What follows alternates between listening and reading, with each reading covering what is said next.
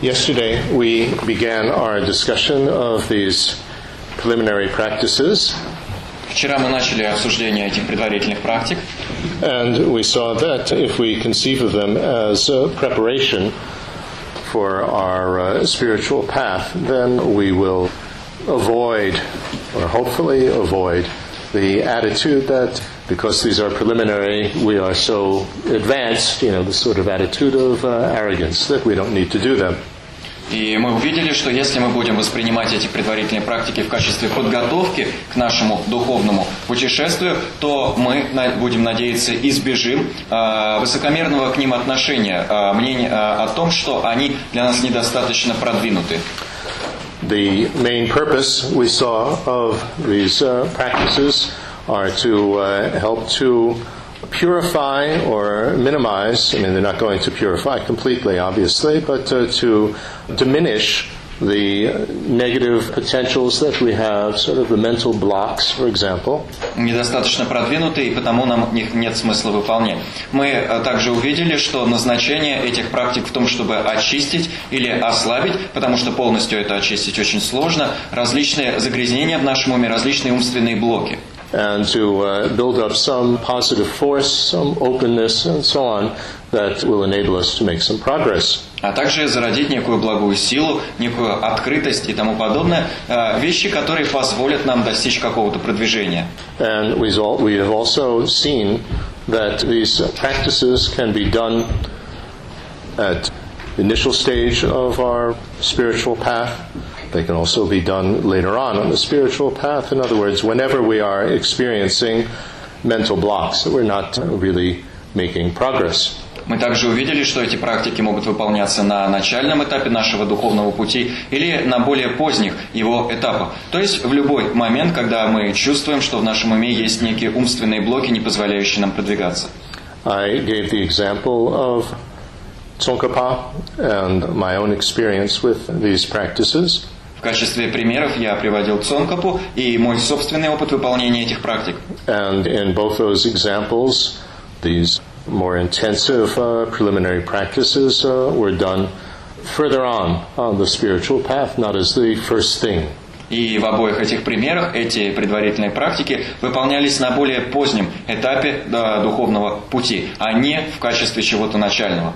But there are many very famous examples of those who have done these practices as the initial thing. Но есть множество примеров, очень выдающихся примеров людей, которые выполняли эти практики в качестве самого начала своего пути. The most famous example being Milarepa. И самый знаменитый из этих примеров это Миларепа. Now, if you think of the example of Milarepa, he had built up tremendous negative potential during the early part of his life, practicing black magic and so on to get revenge on relatives who had cheated him and his family. Если вы подумаете о Миларепе, то поймете, что на раннем этапе своей жизни он накопил огромный неблагой потенциал, практикуя черную магию и тому подобное для того, чтобы отомстить родственникам, которые обманули его и его семью. And so obviously he had a lot of obstacles that he needed to overcome. Так что очевидным образом у него было множество препятствий, которые необходимо было преодолеть. In order to be receptive to the teachings. Для того, чтобы стать восприимчивым к учениям. So his teacher Marpa didn't say, do 100,000 this and 100,000 that. И его учитель Марпа не говорил ему сделай 100 тысяч этого и 100 тысяч того. But rather he had him build these various towers, and this was unbelievably difficult, hard work. Вместо этого заставлял его строить различные башни. Это была невероятно тяжелая работа. But I think that the attitude that Milarepa had at this time undoubtedly was one of great regret at what he had done in the past, and he had a very, very sincere wish to be able to somehow make up for that and to work in a much more dharmic way.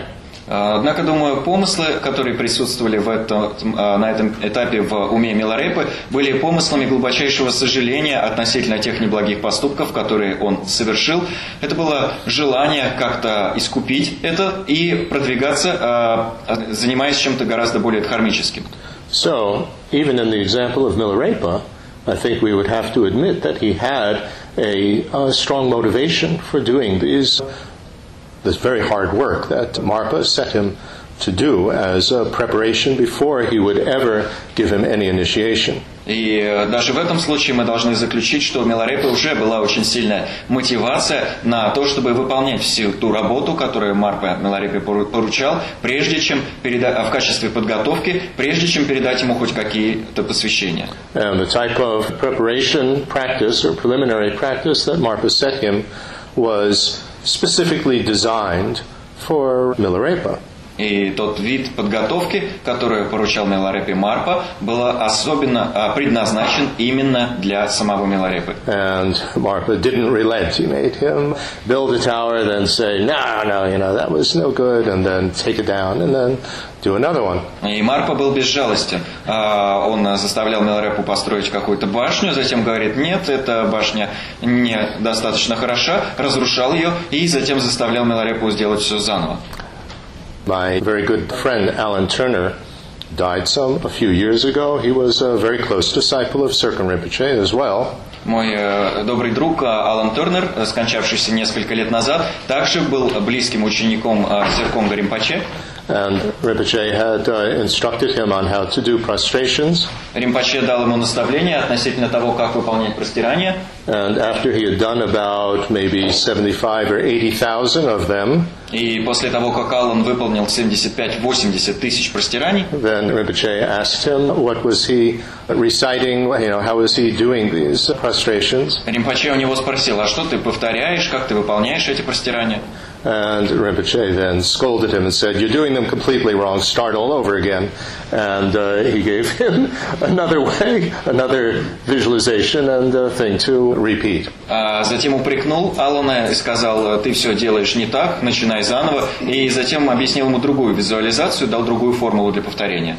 And even though Alan was a little bit shocked because the first way that he was doing it was the way that Rinpoche had instructed him, nevertheless, Rinpoche saw that it was very important for him to overcome various obstacles to start all over again. И хотя Алан был немного шокирован, потому что первый способ, который он практиковал, был ему передан, опять же, именно Ринпоче, Ринпоче видел, что Алану очень важно преодолеть определенные препятствия, а для того ему необходимо начать выполнение практики сначала. So this structure in which the teacher won't teach you until you have done, this preparation practices that you have eliminated, or at least started to eliminate certain obstacles, is something that we find in many cases. It was my own case as well. И это структура, в которой учитель не начинает вас по-настоящему учить, пока вы не пройдете эту подготовку, пока вы не устраните какую-то долю стоящих перед вами препятствий. Эту структуру мы встречаем во многих ситуациях. И в такой же ситуации находился и я сам. As I explained, when I came out of Harvard and I was in India, I was very arrogant, super intellectual, super into, just want to devour as many teachings and instruction as I could. Как я говорил, когда я приехал в Индию из Гарварда, я был невероятно высокомерным и невероятно интеллектуальным. Мне хотелось поглотить как можно больше учений. And it was really quite amazing because working with Serkon Rinpoche, because he refused to teach me anything privately unless I was translating it for somebody else. И работать с Серконгом Ринпоче в этом смысле было совершенно изумительно, потому что он отказывался учить меня чему-либо в личном порядке, если я не переводил это что-то для кого-то другого. In other words, to help me to overcome the self-centeredness that I just want the teachings, that he would only teach me if I was sharing the teachings and making it available to others. Другими словами, для того, чтобы помочь мне справиться с моим высокомерием, я хочу учения для себя, он заставлял меня эти учения передавать другим, делиться этими учениями с другими. So this was the basic structure, and the only thing that he would teach me privately was Kala Chakra. Такова была базовая структура, и единственное, чему он меня учил в частном порядке, это Кала-чакра. And that he would fit in here and there, in the middle of teaching something, he would say as an aside to me, well, in Kala Chakra it's like this, or it's like that, and not to translate that. but to remember it until the end of the teaching so that I could write it down. Because as I said before, if I ever asked him to repeat something that he had already taught me or explained to me, he would scold me very, very strongly. И Why don't you remember? Даже эти учения он располагал в рамках каких-то других учений. Например, когда объяснял какую-то другую тему, он внезапно поворачивался ко мне и говорил, а вот в калачакре это обстоит таким вот образом или каким-то иным образом. И не для того, чтобы я это и говорил, но чтобы это я не переводил. И мне приходилось эту кусок учений запоминать, чтобы затем суметь его записать, потому что, как я уже говорил, если я у Ринпоче спрашивал о чем-то, о чем он уже мне учения давал, он подвергал меня жесткой критике. Yeah? You think you're so smart. You're an idiot. You can't even remember what I told you 7 years ago. What's wrong with you? Считаешь себя таким умным, а на самом деле идиот. Не можешь вспомнить то, что я тебе 7 лет... То, чему я тебя 7 лет назад учил. Что с тобой не так? Very, very helpful. Это было Really очень helpful. полезно. Очень полезно. So, I think the point that I'm trying to make is that if we have the opportunity, which is rare nowadays, but if we have the opportunity to really establish a personal, individual relationship with a teacher, then we might find that the preliminary practices, the ngondro that we do, will be quite individualized. It doesn't have to be the standard formal one. И клоню я вот к чему. Если у нас возникает столь редкая в наши дни возможность установить личные, непосредственные отношения со своим учителем, то те предварительные практики, то нёнджо, которые мы будем выполнять, они будут весьма индивидуальными. Они вовсе не обязательно должны соответствовать формальному описанию. And if we have a lot of mental blocks, a lot of obstacles, и если у нас есть много умственных блоков, множество препятствий, then the teacher will specify something that will help us to diminish that. Учитель конкретно опишет что-то, что поможет нам эти препятствия, умственные блоки ослабить. Now, of course, we could look at work that we do in a Dharma center as a preliminary practice. Разумеется, в качестве предварительной практики мы можем воспринимать ту работу, которую выполняем в Дхарма-центре. That we are making a facility available for other people to learn and practice the Dharma. Мы создаем условия для того, чтобы у других людей была возможность учить, изучать и практиковать дхарму. So whether our teacher specifically tells us to work on that as an individual, yes, you do that. Так что независимо we could nevertheless be involved with that. Так что независимо от того, говорит ли нам учитель, нам лично заниматься чем-то конкретным, говорит, вот ты занимаешься именно этим, мы все равно все это можем осуществлять. But we have to be very careful about that. Но с этим нам нужно быть очень осторожными. Again, Circum Rinpoche's advice. Опять же, совет Циркомга Ринпоче. He was quite discouraged about what the development that he saw in the West. Mind you, this was in the beginning of the 1980s when traveled with him in the West. Он был весьма разочарован тем, что происходило, тем, что развивалось на Западе. Учтите, что это было начало 1980-х годов. Я тогда с ним путешествовал по Западу. Before there was really a sufficient interest in the Dharma, various centers would buy a huge old mansion or something like that and then set about renovating it. Прежде чем возникал достаточный интерес к дхарме, различные центры покупали старые особняки, огромные имения и начинали в них делать ремонт. And although now, many decades later, we can see that these large centers are of great benefit. И хотя сейчас, десятилетия спустя, мы видим, что эти большие центры приносят огромную пользу, nevertheless, at the time, тем не менее, в то время what often was the case, that people would come there and they would be like, do you know the term indentured laborer? That you are there and you have to do all this work and you never get any money so that you could leave, but you just are fed. So in a sense you have to stay there. And they're working all the time to rebuild this place. And very, very little time for study or practice. В то время все обстояло так, что приезжающие туда люди становились батраками. То есть у них они все время вынуждены были заниматься какой-то работой, за которую не получали никаких денег, и работа поглощала у них массу времени, причем не оставляла им очень мало времени на то, чтобы учиться или практиковать. And Rinpoche thought that this was a very sad situation. И Римпоче считал, что эта ситуация очень прискорбная. That people would get very discouraged. They come in order to get teachings, and they just have to work renovating a building all the time. Что в людях это вызовет сильное разочарование, потому что они приезжают, чтобы получать учение, а им приходится все время трудиться над ремонтом какого-то здания. And to say that they were all as qualified as Milarepa to do, some tremendous hard work to clear off obstacles, because underneath all of that there was this tremendous potential to achieve enlightenment in that lifetime. That's a little bit far-fetched. И полагать, что все они были подобны Миларепе в своей готовности осуществлять эти невероятно тяжелые труды для того, чтобы устранить множество препятствий и раскрыть сокрытый в глубинах невероятный потенциал для достижения просветления, думаю, так полагать было бы преувеличением. So, what he recommended instead was a more modest vision in terms of making centers and facilities available in accordance with a realistic idea of growth, not sort of a Soviet 5-year and 10-year plan. You know what I mean? An exaggerated idea. И поэтому Серком Римпоче предлагал придерживаться более скромных представлений о том, чтобы о создании этих центров и условий, то есть придерживаться более реалистичного подхода, вместо того, чтобы ориентироваться на советскую идею пятилеток и десятилеток. And I wouldn't offend anybody by saying that.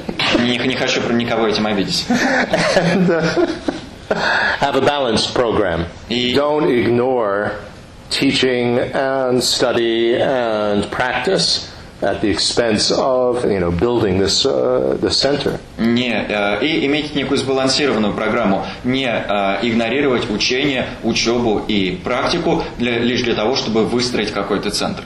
So this is just general advice that perhaps is relevant to those who might be involved in building a center. Пожалуйста, выключите телефон. Or taking care of a center, for that matter. Это лишь общий совет для тех, кто, возможно, занимается строительством центров или заботой о центрах. Okay. Now, today I would like to speak a little bit about the so-called 6 preparatory practices. Итак, сегодня я хотел бы поговорить немного о так называемых 6 подготовительных практиках. This is something that Atisha was taught by his teacher in Indonesia, Selingba, and then he transmitted to Tibet. Эти практики были получены Атишей от его учителя, жившего в Индонезии, от Серлингпы, и затем он эти практики привнес в Тибет. And it is something that would be the preparation that we would do for a meditation session, that we would do for a session of our preliminary practices as well. И это та подготовка, которую мы осуществляем перед сессией медитации, а также перед выполнением своих предварительных практик. So they're very essential. Так что эти практики очень важны. And we find them in the standard lamrims as well. Мы также встречаем их и в традиционных ламримах. And it's interesting to compare how it is treated and where it actually fits into the graduated stages in the various lamrims. И интересно, как эта тема в разных ламримах рассматривается и как она вписывается в этапы пути. Just because it's presented one way in one lamrim doesn't mean that this is the exact way, and then we grasp onto that it has to be like this. Просто потому, что в одном ламриме это описывается каким-то одним образом, это не означает, что это описание, это точное, единственное правильное описание, и единственное, за что нам следует держаться. If we look in Tsongkhapa's lamrim, если мы посмотрим на ламрим Цонкапы, first he has the presentation of the healthy relationship with a spiritual teacher. Цонкапа начинает с описания здоровых взаимоотношений с духовным учителем. And then he presents these 6 practices: cleaning your meditation room, setting up an altar, having the proper seat, and so on. He sets that after that. Затем описывает эти 6 подготовительных практик: уборку в комнате, подготовку алтаря, создания подходящего сидения и тому подобное. То есть он эту тему размещает после отношений с учителем. And he presents these 6 as a way to keep your close bond to the teacher. И он описывает эти 6 практик в качестве способа поддержания близкой связи с учителем. But as I mentioned before, one needs to see the context within which Tsongkhapa taught Lamrim.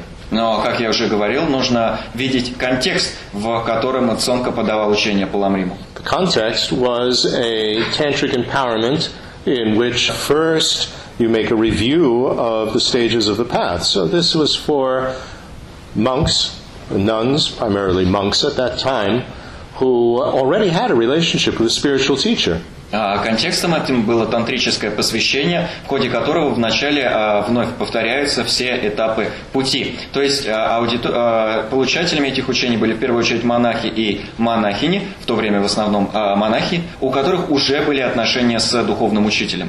So, presenting the relation with the guru first, something that is within that context of you already have a teacher, now you're receiving an initiation from that teacher, and here's how you do it.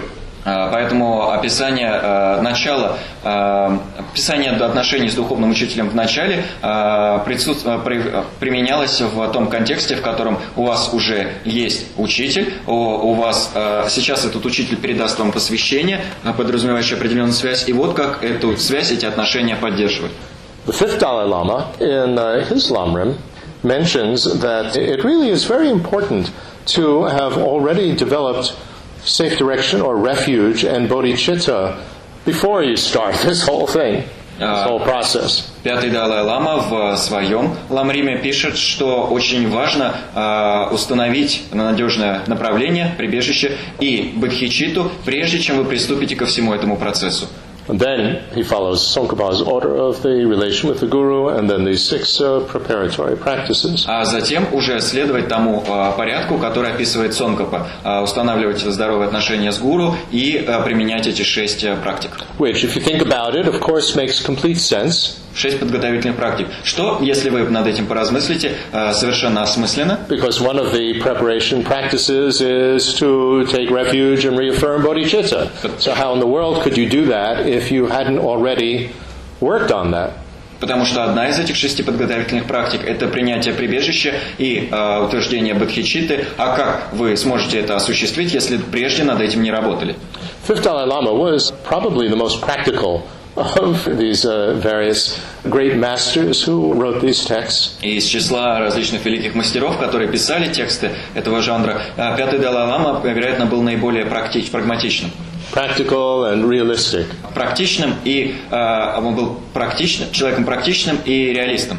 He's the one that in his discussion of the relation with the spiritual teacher said that first you need to look at the shortcomings of the teacher and be realistic about that. Don't deny it. They're not all perfect. But then there's no benefit in focusing on that and complaining about that. You don't get inspiration from that. Then you turn to the positive qualities. Именно он в описании отношений с духовным учителем говорил, что нужно начать с рассмотрения недостатков учителя и с здорового признания этих недостатков. Не нужно притворяться, что учитель совершенен, но смысла зацикливаться на этих недостатках нет, и потому после того мы переходим к рассмотрению благих качеств. So not this attitude, they're all Buddhas and everything they do is perfect. That's very naive from his point of view. Not that it's naive, but it has to fit within a realistic context, and one has to see what the purpose is and what the basis is for such a view.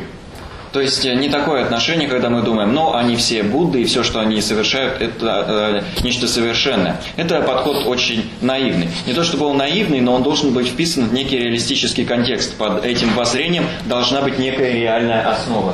His Holiness the Dalai Lama always says that he's not sure really that he is the continuum of the line of all Dalai Lamas. He explains the whole Tulku system in a much, much larger context than the traditional one. But he says that he does feel that he is the continuum of the 5th Dalai Lama and the 13th Dalai Lama.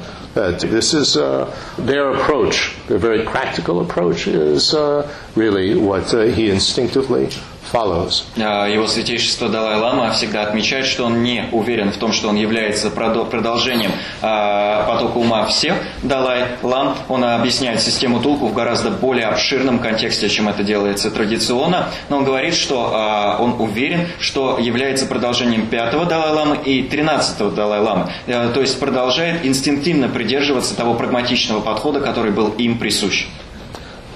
The second Panchen Lama in his Lamrim, so this is after the fifth Dalai Lama. Второй Panchen Lama в своем. Teacher of the fifth Dalai Lama was the first Panchen Lama, so the second Panchen Lama in his Lamrim.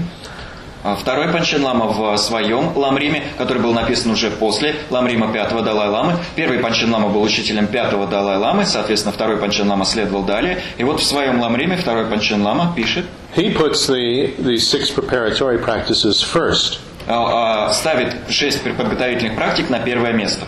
And then the relation with the spiritual teacher. А затем уже следует отношения с духовным учителем. And the reason for that is that he gives quite extensive instructions on how to meditate on each stage of the Lamrim. И причина этого такова. Второй Panchen Lama дает очень подробное объяснение того, как медитировать над каждым из этапов Ламрима. And for that reason, you start with the preparatory practices because that's how you start a meditation session. И по этой причине вы начинаете с подготовительных практик, потому что именно с них начинается сессия медитации. And then the first topic in Lamrim to reaffirm is the relation with the spiritual teacher. А затем идет первая тема в Ламриме, которую мы утверждаем, и это отношения с духовным учителем. In some of the presentations of equivalent material to Lamrim that we find in the other Tibetan traditions, you'll find the discussion of the relation with the spiritual teacher at the end of this whole graded path, and His Holiness the Dalai Lama feels that is much better. В некоторых учениях, которые эквивалентны Ламриму в других традициях, описание отношений с духовным учителем следует в самом конце поэтапного пути. И его святейшество Далай-лама считает, что это гораздо лучше. It's less open to misunderstanding, confusion, and in some cases abuse. Уменьшается вероятность того, что кто-то поймет это неправильно, что возникнут какие-то заблуждения, или что кто-то будет этой темой злоупотреблять. And that's already hinted at by the fifth Dalai Lama when he says that to start all this whole thing, you already need refuge and bodhicitta to start this whole Lamrim process. И на это же намекает пятый Далай-лама, когда говорит, что для того, чтобы начать весь этот процесс, весь процесс Ламрима, вам уже нужны прибежище и бодхичитта. So that's just a little bit of a historical background, but I think that it is very insightful in terms of how we approach the various practices, and particularly in terms of the relation of the spiritual teacher in relation to them.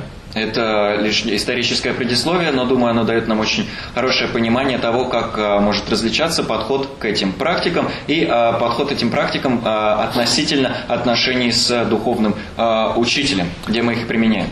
The implication from the fifth Dalai Lama's presentation is that one needs already to have a proper motivation of having worked with these teachings before you actually get into very serious practice. Otherwise, what is your motivation? It could be quite worldly, if we can use that word. Пятый Далай-лама показывает, что у нас уже должна быть должная мотивация, должный опыт, должная мотивация для осуществления этих практик, прежде чем мы займемся начнем осуществлять некую серьезную практику. В противном случае наша мотивация может быть, так сказать, очень мирской или очень невротической.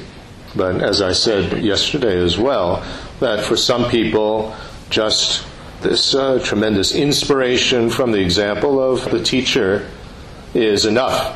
An aspiration to be like that is enough to start with all these preliminaries. But the danger in that, of course, is projection. That it's not really coming in terms of the teacher themselves, but a projection on the side of the student. Но, как я уже говорил, для некоторых людей невероятное вдохновение, которое они испытывают от примера учителя, и устремление к тому, чтобы стать такими же, может быть достаточным для того, чтобы начать весь этот процесс. Однако опасность здесь заключается в возможности возникновения проекций. Того, что все это исходит не со стороны учителя, а лишь проецируется на учителя учеников.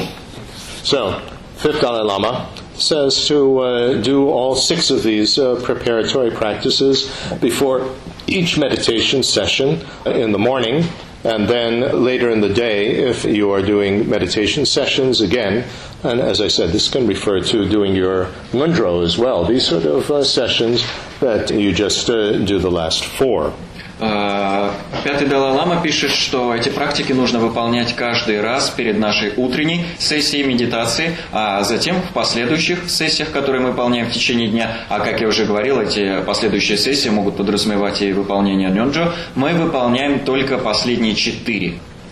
I suppose it could help to just list what these 6 are before I explain them. Полагаю, было бы полезно, наверное, перечислить эти 6 практик, прежде чем я начну их объяснять. The first one is to sweep the place where you're going to do your practice, toss out the garbage, and set up a representation of the Buddha's body, speech, and mind. Первое из них – это подмести в том месте, где вы будете заниматься медитацией, выбросить мусор и подготовить что-то, что будет представлять тело, речь и ум Будды. The second is taking care about obtaining offerings without hypocrisy. Второе – позаботиться о приобретении подношений без лицемерия. And setting them up in a beautiful arrangement. И о красивом расставлении этих подношений. The third is laying out a proper seat for your meditation, sitting in the eightfold posture. Третье – подготовить подходящее сидение для вашей медитации и сесть в 8-членную позу. And then in a positive frame of mind, taking safe direction and reaffirming your bodhicitta aim. That's why if you haven't already developed this beforehand, you can't possibly do that. Затем в благом состоянии ума принять прибежище и утвердить свою цель, свою бодхичитту. Поэтому я и говорил, что если вы прежде этим не занимались, то на этом этапе это осуществить не сможете. Then the fourth is visualizing a bountiful field for spiritual growth, sometimes called the Guru tree or something like that. But if you look at it more literally, it's a field in which, in a sense, you plant seeds that will grow into your spiritual growth. Четвертое – визуализировать плодородное поле для взращивания позитивной силы, благой силы. Это иногда называется деревом гуру или как-то иначе, но если вы посмотрите на это с практической точки зрения, то поймете, что это буквально некое поле, в которое вы засеваете какие-то благие семена. Then the fifth is the 7-part practice and mandala offering. Пятое – это 7-частная практика и подношение мандалы. And the 6th is to infuse our mental continuum with inspiration from the lineage masters in accord with a specific guideline instruction for making requests. Шестое – напитать наш ум вдохновением от мастеров линии передачи, следуя наставлениям об обращении, о том, как выполняются молитвы и прошения. And what is quite significant about this is that just doing these 6 would be quite sufficient for starting your Buddhist practice. И что весьма примечательно относительно всего этого, это то, что выполнение одних только этих 6 действий – это нечто вполне достаточное для того, чтобы начать вашу буддийскую практику. Many people ask, well, I'd like to do some Buddhist practice, and what should I do first? Многие люди спрашивают, я бы хотел начать заниматься какой-то буддийской практикой, с чего мне следует начать? And many people give the instruction, well, just sit quietly and focus on your breath. И многие люди дают такое наставление.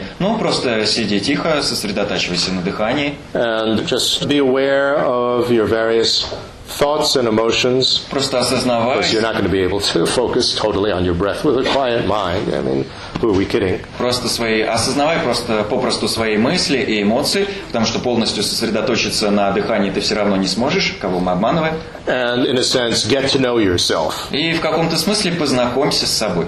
Most people nowadays are walking around with constant music, the iPod in their ears. They never take any moment to just be alone and examine their thoughts. They always have to be distracted. Большинство людей в наше время постоянно ходят с наушниками в ушах, слушая музыку на своем айподе, и никогда не уделяют время тому, чтобы побыть в одиночестве и прислушаться к самому себе. Or when they're at home, either the radio or some sort of music has to be on, or in some cases the television has to be on. From the moment that they wake up, they turn it on until they go to sleep. И когда люди находятся дома, у них обязательно должно быть включено радио или их должна играть какая-то музыка, а в некоторых случаях даже телевизор. Бывает так, что люди включают что-то из этого, когда просыпаются утром, и не выключают прибор до того момента, пока не лягут спать. I have an aunt keeps the television on in her room 24 hours a day. She needs it to be able to fall asleep, and if she turns over in the night or gets a little bit awake, she feels comforted by having the television on. This is amazing, really, if you think about it. У меня есть тетя, которая держит телевизор включенным 24 часа в сутки. Он ей нужен для того, чтобы суметь заснуть. И если ночью она начинает ворочаться и немножко просыпается, то тот факт, что телевизор включен, ее успокаивает. И это невероятно. So, just to quiet down with no music and focus on the breath and see what your thoughts are, etc., and what your feelings actually are, that they are not dictated or influenced by the music. This is quite illustrative, quite eye-opening for a lot of people. So, okay, that's the way that many people are advised to start.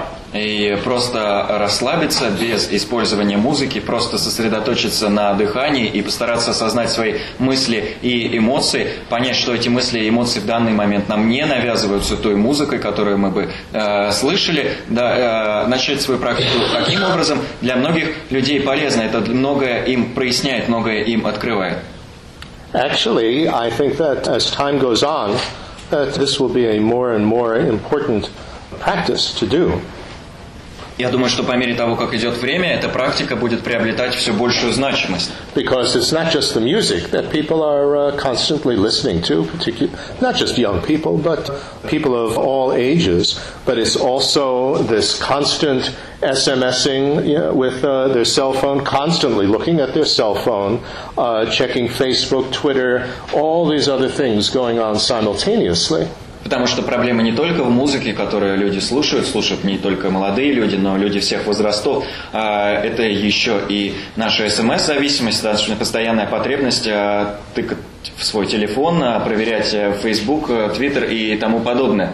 With this underlying fear that they're going to miss something, that it's so important to know what your friend had for breakfast. В основе которого лежит страх перед тем, что мы что-то упустим, потому что нам так важно знать, что съел на завтрак наш друг. And a friend of mine was visiting recently, who's a professor at a university in New York City. Меня недавно посещала подруга, которая работает профессором в Нью-Йорке. And she teaches a seminar which lasts for 3 hours. Она проводит семинар, который длится 3 часа. And she absolutely insists that people leave their cell phones at the door. There's a certain table, because otherwise what happens in American universities is people are text messaging throughout the lectures. И в качестве обязательного условия она просит всех, кто входит на этот семинар, оставить свои телефоны у входа на специальном столике для этого предназначенном, потому что в противном случае, если люди не оставят свои телефоны у входа, во всяком случае в Америке, они все время лекции будут писать кому-то смс-ки. The mentality is that I can't experience anything, I can't feel any emotion or anything unless I'm texting it. И основополагающее состояние huge alienation there. Основополагающее состояние ума здесь такое: я не могу ощутить ничего, я не могу ничего пережить, если я не запишу это в текстовой форме. То есть возникает огромное отчуждение. And what she reported was that there's so much tension in the room because they don't have their cell phones in their hands. И она рассказывает, что в помещении возникает настолько сильное напряжение из-за того, что у людей в руках нет телефонов. That every hour she has to give the people in the class a 5-minute text messaging break. So it is not a break for smoking a cigarette, not a break for going to the toilet, it's a break for text messaging. Что каждый час она вынуждена давать людям 5-минутный перерыв на написание смс-ок. То есть это перерыв не на то, чтобы покурить, не на то, чтобы сходить в туалет, а на то, чтобы... Не то, чтобы сходить в туалет, а на то, чтобы написать текстовое сообщение. So text messaging now has become more important than the cigarette or the toilet even. Так что теперь смс-сообщения стали более важными, чем сигареты и туалет.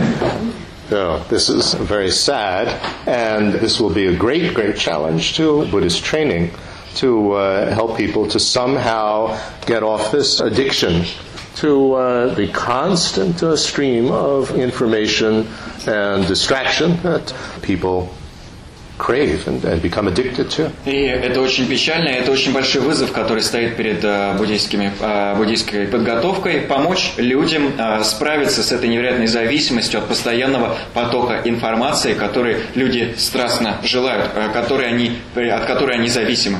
So, as a beginning practice, just quieting down, focusing on the breath, and just being comfortable with whatever comes up to your mind, so that, in a sense, getting to know yourself, although that's a terribly dualistic way of phrasing it, is helpful. Итак, такова начальная практика, просто успокоиться, сосредоточиться на дыхании, не испытывать дискомфорта относительно своих мыслей или эмоций, и в каком-то смысле узнать себя. Хотя эта формулировка «узнать себя» ужасно двойственная. И вот эта начальная практика может быть полезной. So if we talk about a preliminary practice, that would have to come way, way before you advise somebody to do 100,000 prostrations. Так что если уж говорить о предварительном... They'll really go crazy. They have to do that, and every time they go down to the ground, there's their cell phone there, and they check, has anything come in? И это... Если уж говорить о предварительных практиках, эта практика должна идти задолго до того, как вы порекомендуете кому-то выполнять 100 тысяч простираний. Потому что если каждый раз, когда человек будет опускаться на землю в простирании, а рядом будет лежать телефон, он будет в телефон тыкать для того, чтобы узнать, не пришло ли какое-то новое сообщение. So, although that sounds silly, but if you think of the mentality that is now developing in the world, this is actually a serious problem. How could you possibly do serious practice for an extended length of time if you can't tolerate and get completely crazy if you don't have your cell phone in your hand and constantly checking what's coming in? And commenting, oh, I just went down and my knee hurts. I have to text that to somebody. И это, конечно, put it on Twitter so the whole world knows. Может быть глупым, но это действительно очень серьезная проблема, которая перед нами встает. Особенно если вы рассмотрите тот менталитет, тот образ мышления, который в мире развивается. Когда люди невероятно зависимы от этих текстовых сообщений, и им обязательно, когда они начинают простираться, нужно написать в Твиттер о том, что «Ой, я опустился на колени, колени болят». Кому-то нужно отправить это сообщением или написать об этом в Твиттере, чтобы весь мир об этом узнал. Buddhism, throughout its history, has been adapted in various societies to meet the needs of the people and the mentality of the people. And I think that in the future, and the near future, in fact now, that Buddhism, in particular, we're talking now about these preliminary practices, will have to be somehow suited to the problems, because what is the purpose of the preliminaries? As I said, to overcome obstacles.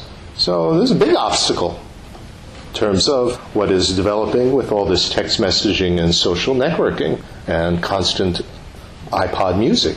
И на протяжении своей истории буддизм адаптировался к различным обществам и к тем вызовам и проблемам, которые перед этими обществами стояли. И думаю, что в ближайшем будущем, в ближайшее время, а на самом деле уже сейчас, буддизм будет адаптироваться к тем вызовам, которые стоят перед нами. И эти вызовы в том числе включают и вот эту зависимость от текстовых сообщений, от социальных сетей, от постоянной музыки, которая у вас в iPod звучит. When we talk about discriminating awareness, what's usually translated as wisdom, which is too vague a word, but discriminating awareness, to discriminate between what's helpful and harmful, people need to learn to be able to discriminate between when you have your cell phone on and when you have it off.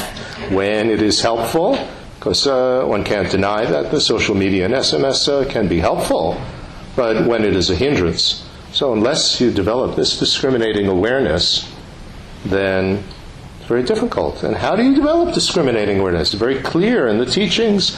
For that, you need concentration. And for concentration, you need discipline.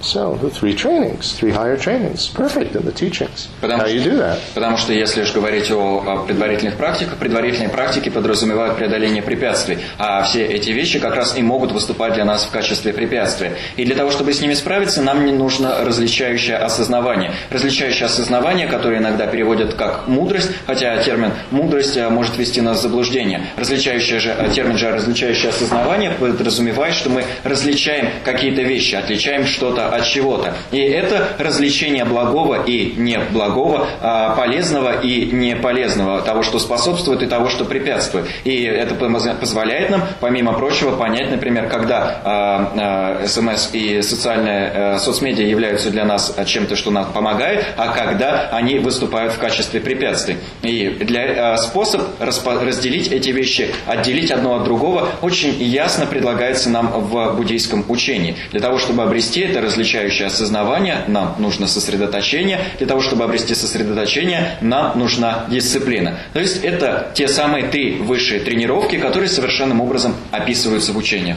So these preparatory practices are very, very helpful for giving discipline. Эти подготовительные практики невероятно полезны с точки зрения развития дисциплины. I don't think that you can really start the very, very beginning with people who have this really serious addiction to this social media with this. They wouldn't be able to do it.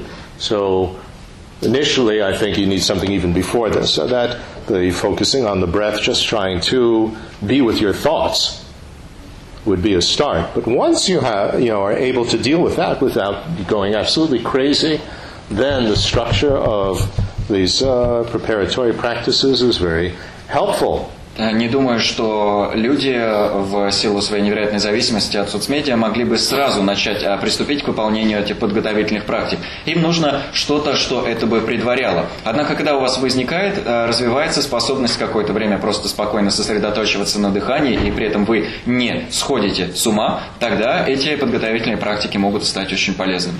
Then we ask, but what about the fifth Dalai Lama's objection here?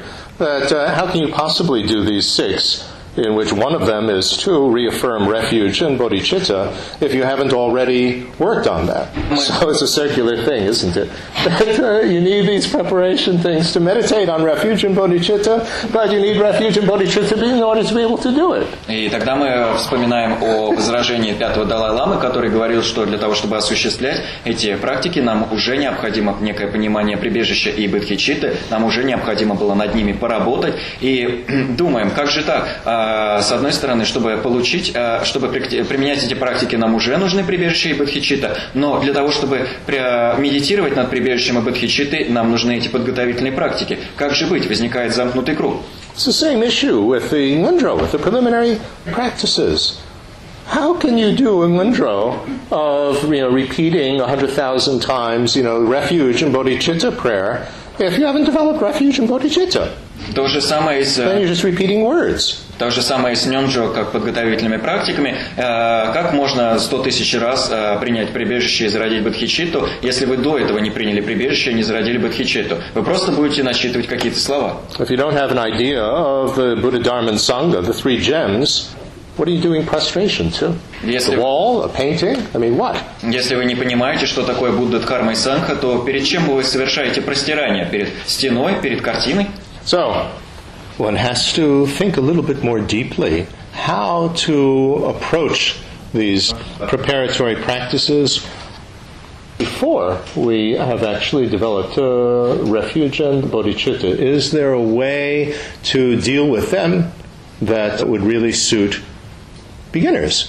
Поэтому нужно мыслить чуть-чуть глубже и попытаться понять, есть ли какой-то способ выполнения этих предварительных практик, прежде чем мы зародим прибежище и бодхичитту. Есть ли какой-то способ их выполнения, который подходил бы новичкам? I make this difference between Dharma light and the real thing, Dharma. So initially, Dharma light, which is very beneficial because it's where most people are at, is just intended to improve things in this lifetime. Very good. That's necessary. Я провожу различия между дхармой лайт и настоящей дхармой, и поначалу все пребывают именно большинство людей пребывает на уровне дхармы лайт. Дхарма лайт, которая направлена на то, чтобы улучшить только эту жизнь. И это замечательно, это нечто необходимое. Real thing dharma is lamrim. You're actually working to improve future lives, not to have a worse rebirth, liberation from rebirth, and enlightenment. That you can help everybody get out of rebirth. That's the real thing.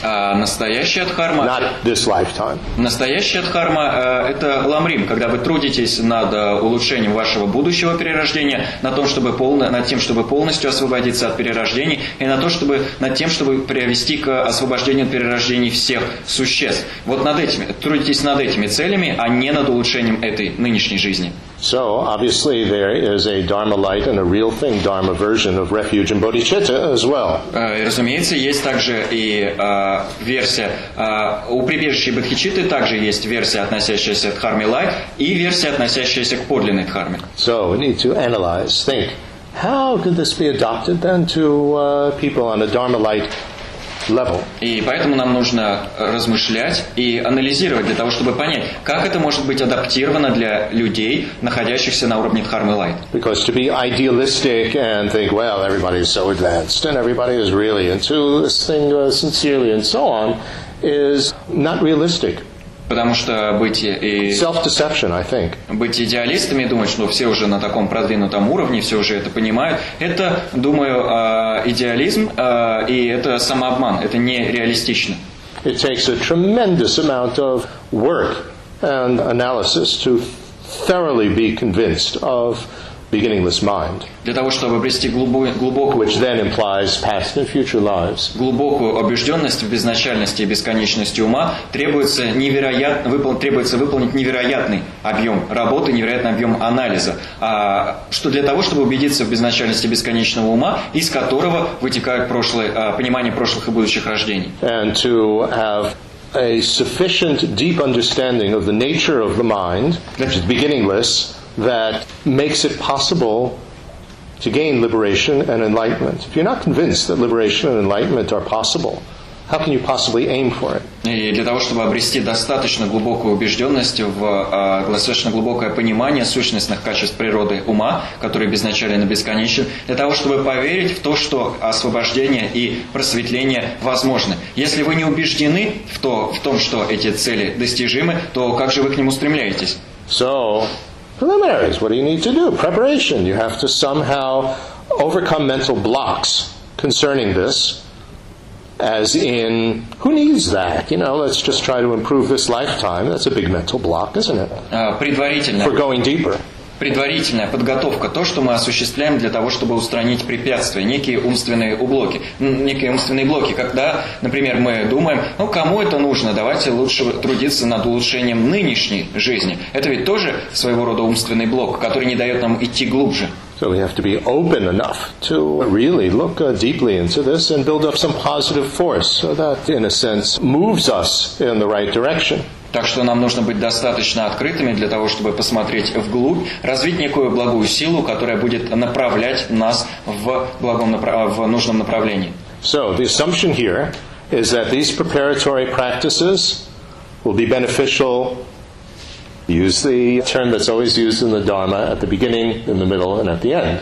Так что здесь мы можем полагать, что эти подготовительные практики будут полезны, как это называется в буддийских учениях, в начале, в середине и в конце.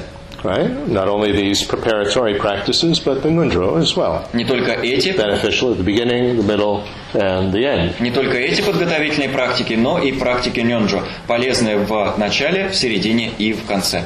So, let us try to look at these six and get some general, think about it, analyze. How can this be used on a practical level, realistically, in terms of the way that people are now interested in Dharma. Давайте попытаемся рассмотреть эти 6 подготовительных практик и попытаемся понять, как они могут использоваться прямо сейчас на практическом, реалистичном уровне людьми, которые интересуются дхармой.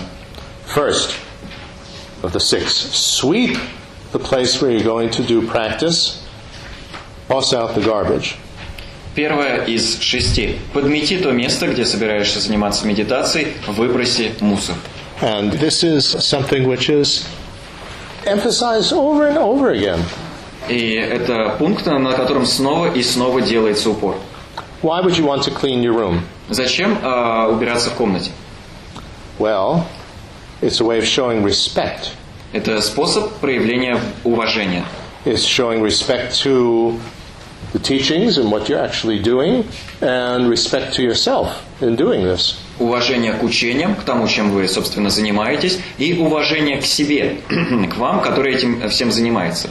If what you have around you is chaotic and dirty, it tends to affect your mind. And so your mind becomes a little bit chaotic. If everything is orderly and neat and clean, the mind tends to be more orderly and clean. Если вас окружает нечто хаотическое, нечто грязное, это соответствующим образом воздействует на ваш ум. Ваш ум приходит в такое хаотичное состояние. Если же то, что вас окружает, пребывает в порядке, все аккуратно и чисто, то и ум становится чистым, упорядоченным, чистым и аккуратным. Think about that. Is that true? Поразмыслите над этим. Так ли это? See, this is the process that you always have to do. Именно такой процесс вам всегда необходимо применять. Don't just take a point in the teaching and say, oh, yeah, or at best write it down. Most people don't even write it down. Не берите этот пункт изучения и не говорите, да, или не записывайте попросту, потому что большинство людей даже и не записывают то, что слышат. Or text it to somebody. И не шлите это кому-то смс. But think about it. Is this true? А вместо Does it make any sense? этого поразмыслите, правда ли это, есть ли в этом какой-то смысл? This is what I was explaining yesterday that we do with this many-year-long Lamrim thing. Every single point we look at and examine. Does it make any sense? Or is this just nonsense? If you think it's nonsense, or you don't even consider whether it's nonsense or it makes sense, what benefit does it have? Why are you studying it? Как я вчера говорил, именно так мы поступаем в ходе многолетнего изучения Ламрима. Берем каждый пункт в Ламриме и спрашиваем себя, есть ли в этом какой-то смысл. Потому что если в этом нет никакого смысла, или если вы даже не спрашиваете себя, есть ли в этом смысл, то ваше изучение лишено какой-либо пользы. Зачем вы вообще все это изучаете? Perfect example. Here in Moscow, you have probably one of the worst traffic conditions of any city in the world.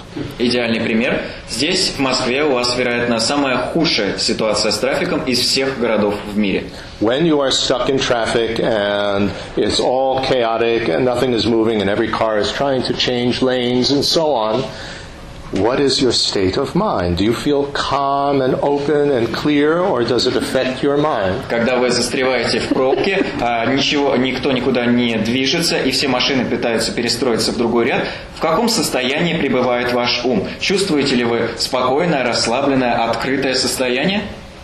Think about that. Подумайте об этом. Then it becomes clear, I think, that when things are chaotic around you, your mind gets chaotic, you get nervous. И тогда not a calm state,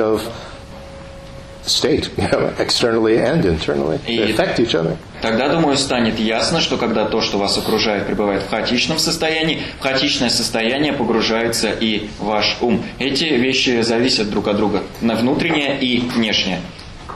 And even if we don't get upset, and our mind isn't going crazy in the traffic, it's oppressive. You feel heavy. И даже It's not that you feel light and uplifted by the traffic, do you? Даже если мы не расстраиваемся, даже если мы не начинаем сходить с ума, все равно окружающий нас трафик оказывает на нас какое-то давление, мы чувствуем тяжесть. То есть наш ум не чувствует легкости и воодушевления. So, sweep the room, clean the room, or vacuum, or whatever you do, and make everything neat and orderly. I do this every single day in the room that I meditate in and in my office where I work. Every single day I do that without fail. Итак, like you brush your teeth. Подмети комнату или уберись в комнате, или пропылесось в комнате, чтобы вы там не выполняли. И делать это необходимо каждый день. И я это делаю, например, каждый день в той комнате, в которой медитирую, и в своем кабинете. Каждый день без пропусков я выполняю эту уборку. Это подобно чистке зубов. And while you do that, don't just be the janitor. Try to transform it as well. И когда вы этим занимаетесь, you're not the cleaning lady. Когда вы этим занимаетесь, не воспринимайте себя исключительно как уборщика, постарайтесь весь этот процесс преобразить. Вы не уборщица. So we imagine that the dirt or dust is our unawareness, so-called ignorance, unawareness of reality, cause and effect, and so on. Мы представляем, что эти грязь, это пыль, это наше неосознавание, наше так называемое невежество, неосознавание нами природы реальности. And the broom is the understanding of voidness. Метла – это постижение пустотности. And then we transform, once you collect all the dust, you transform it with Om Ahum. Затем, когда вы собрали всю пыль, вы преобразуете ее слогами Om Ahum into the nectar of deep awareness. В нектар глубинного осознавания. And then the understanding of voidness, and then you feed it to Yama, the Lord of Death. In his mouth, he's the garbage can. С пониманием пустотности, и затем скармливаете все это пасть ямы, владыки смерти. Для этого используйте ведро для мусора. So that's the real thing version of it, as Sirka Rinpoche used to teach. Вот такова настоящая версия этой практики, так я учил Сирком Ринпоче. But obviously, that's not really very easy to do if we don't have some understanding of voidness, and we don't understand this whole transformational process in Tantra. Но, разумеется, это не очень просто осуществить, если у нас нет понимания, хоть какого-то понимания пустотности, и мы не понимаем применяемый в тантре процесс преображения. So we might find it a little bit silly or artificial. Нам это все может показаться немного глупым или искусственным. So what would be a more acceptable preliminary version of this, Dharma-light version of this? Какой же будет более приемлемая, более простая версия этой практики на уровне Dharma-light? Well, just simply think of the dirt as the dullness and chaos and so on in your mind and in your emotions. Просто думайте об пыли и грязи как о притупленности, о хаосе и о эмоциях, которые присутствуют в вашем уме, в ваших чувствах. And we're sweeping that away. И все это мы сметаем. With correct understanding. С правильным пониманием. And then we try to have a more positive attitude. С помощью правильного понимания. И мы стремимся зародить, так сказать, более позитивное отношение. If you view the obstacles and so on as a horrible enemy and magnify how terrible it is and how terrible I am for being like that, this can cause a big problem. That's guilt. Если вы воспринимаете препятствия как некого ужасающего, страшного врага, себя как кого-то ужасного, то возникает чувство вины. It's like the dirt. The dirt's so horrible, get it out of here. Когда вы про грязь думаете, она такая ужасная, отвратительная, нужно ее отсюда убрать.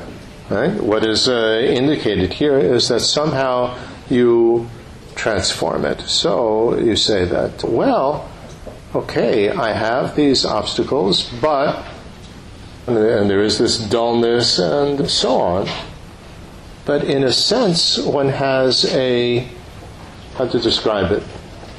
It's like a sense of equanimity. Equanimity doesn't mean that you don't do anything about it, but you're not upset about it. Когда вы не воспринимаете эти препятствия как нечто ужасное, не думая об этой притупленности и тому подобном, размышляете, да, у меня есть эти препятствия, и все же, и зарождаете к ним такое отношение, которое можно было бы описать как равностность. Равностность не в том смысле, что вы ничего не делаете, но вы, по крайней мере, относительно всех этих вещей не расстраиваетесь. It's like, for instance, with the sufferings of old age. Как, например, со страданиями старости, which I experience. Которые я переживаю. And what happens? Your eyesight diminishes, your hearing diminishes. Что же происходит? Ухудшается зрение, ухудшается слух. Your short-term memory weakens. You walk into a room and you forget what you walked into the room to get. ослабевает краткосрочная память. Вы заходите в комнату и не можете вспомнить, зачем в нее зашли. And people's names, forget it. Забываете имена. It's very difficult. Forget it. You're not going to remember people's names. Вы забываете имена людей, становится очень сложным их вспомнить. So you can think, oh, this is so terrible, and I'm so bad for forgetting and for being like this, and you get angry with yourself, and it's a very negative state of mind. И вы можете начать думать, это все совершенно ужасно. Leads to depression. И я такой ужасный, и начинаете очень негативно относиться ко всем этим проблемам. У вас возникает очень негативное состояние ума, и это ведет к депрессии. What do? The attitude that is helpful here is nothing special. What do I expect with getting old? Что же делает тот настрой, то отношение, которое мы развиваем, таково? Ничего особенного в этом нет. Именно этого следовало ожидать, старея. And with a friendly attitude toward it, и с дружелюбным отношением ко всему этому, you deal with it. Вы с этими проблемами работаете. And compensate and try to use little tricks to remember things and so on. Пытаетесь их как-то уравновесить. Используйте, например, какие-то приемы для того, чтобы запоминать какие-то вещи. My own private guideline instruction is that to remember people's names, I use this all the time, I go through the alphabet and sound out in my mind the first letter of the alphabet. And usually the letter that the person's name begins with sounds familiar, and then I remember the name.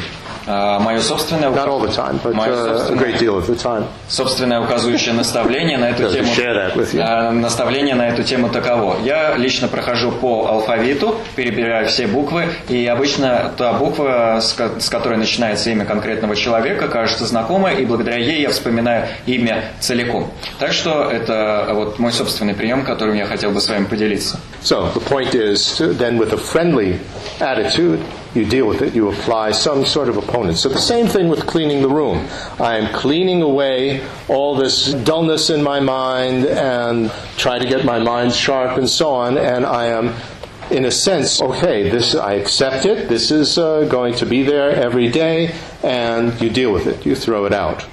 So that transforms it from the idea of this being so horrible and dirty to a more beneficial state of mind. Словом, с дружелюбным отношением к этой проблеме вы стараетесь как-то с ней разобраться, применяете какие-то противодействующие средства, которые эту проблему устранят. И то же самое и здесь, с этой уборкой, вы думаете о том, что подметаете всю эту притупленность, стараетесь привести свой ум к некому состоянию остроты и относитесь к этому спокойно. Все эти вещи будут возникать на повседневной основе, но вы стремитесь все это преобразовать и не воспринимать это как нечто ужасающее, нечто чрезвычайно негативное, но отнестись ко всему этому с более позитивным состоянием ума.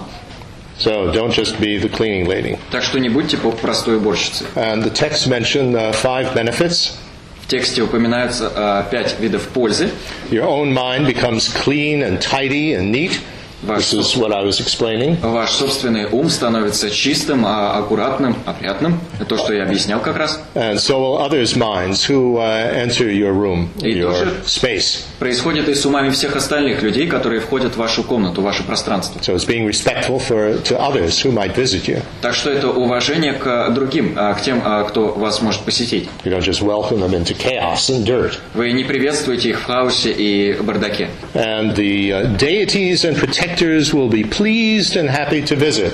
In other words, if you were inviting a really special guest, your teacher or somebody really, really important, your mother, for example, you would want to clean up your house. They would be more pleased to come. Be respectful to them. Божества и защитники будут довольны и с радостью вас посетят. Другими словами, если вы приглашаете в свой дом какого-то особого гостя, например, своего учителя или свою маму, то вы в вашем доме должны сделать уборку для того, чтобы эти гости, которые вас посещают, были довольны и было там радостно находиться. Your mother wouldn't be pleased if she went to your apartment and saw it was an absolute filthy mess. So the Buddhas wouldn't be pleased either when you are inviting them and you're visualization. Мама ваша не была бы довольна, если бы вы пригласили ее в свою квартиру, а квартира бы ваша представляла из себя адское месиво. И также не будут довольны и Будды, если вы их в своей визуализации так будете призывать. The last two advantages are a little bit difficult on a Dharma light level. Последние два вида пользы немножко трудны для понимания на уровне Dharma Light. You build up the positive force to be reborn with a handsome body.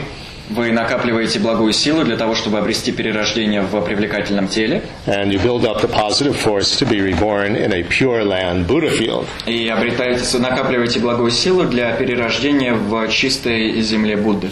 In other words, if you make everything around you very pleasing, you yourself will be pleasing. Другими словами, in terms of what you look like. Другими словами, если вы все вокруг делаете приятным, то и сами будете приятны с точки зрения того, какими того, как вы выглядите в глазах других. And just one last point before we break. И последний момент, который я хотел бы упомянуть, прежде чем мы прервемся. His Holiness the Dalai Lama emphasizes not only the importance of this type of cleaning before you do any practice. Его святейшество Далай-лама подчеркивает значимость не только такой практики уборки, которую вы выполняете перед началом основной практики. But he says that he washes his hands and face before ever reading a book, taking a book. Он говорит, что он также каждый раз моет руки и умывает лицо, прежде чем начать читать книгу, прежде чем взяться за книгу. And before doing any meditation practice, he also washes his hands and face out of respect for what he's doing. Прежде чем выполнять любую практику медитации, он также моет руки и умывает лицо. Знак уважения к тому, чем он занимается. So, this is a very helpful guideline. И это очень полезное наставление. Respect. Уважение. Neat. Clean. Аккуратность, опрятность. So, let's end here for this morning, and then we'll continue after lunch. Давайте завершим утреннюю сессию, а продолжим мы после обеда.